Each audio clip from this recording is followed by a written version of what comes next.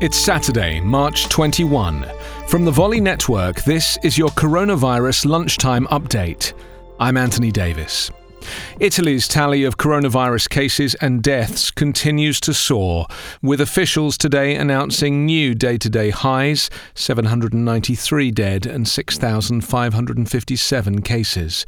Across the Atlantic, New York State officials considered establishing temporary hospitals on college campuses and in New York City's main convention center in preparation for a possible onslaught of coronavirus patients. A temporary halt on flights arriving at New York City airports and Philadelphia has been lifted.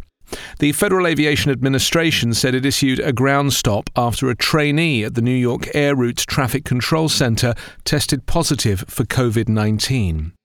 Amazon.com will stop shipping non-essential products to consumers in Italy and France. US Vice President Mike Pence said he will be tested for coronavirus after his aide tested positive.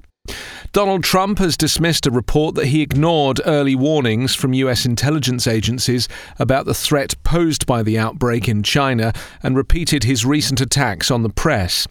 Today, he inadvertently admitted he has not activated the Defense Production Act. The current number of US coronavirus cases is 24,137, with 288 deaths and 171 recovered. Coronavirus Update is part of the Volley Network. Find us online at coronapodcast.org.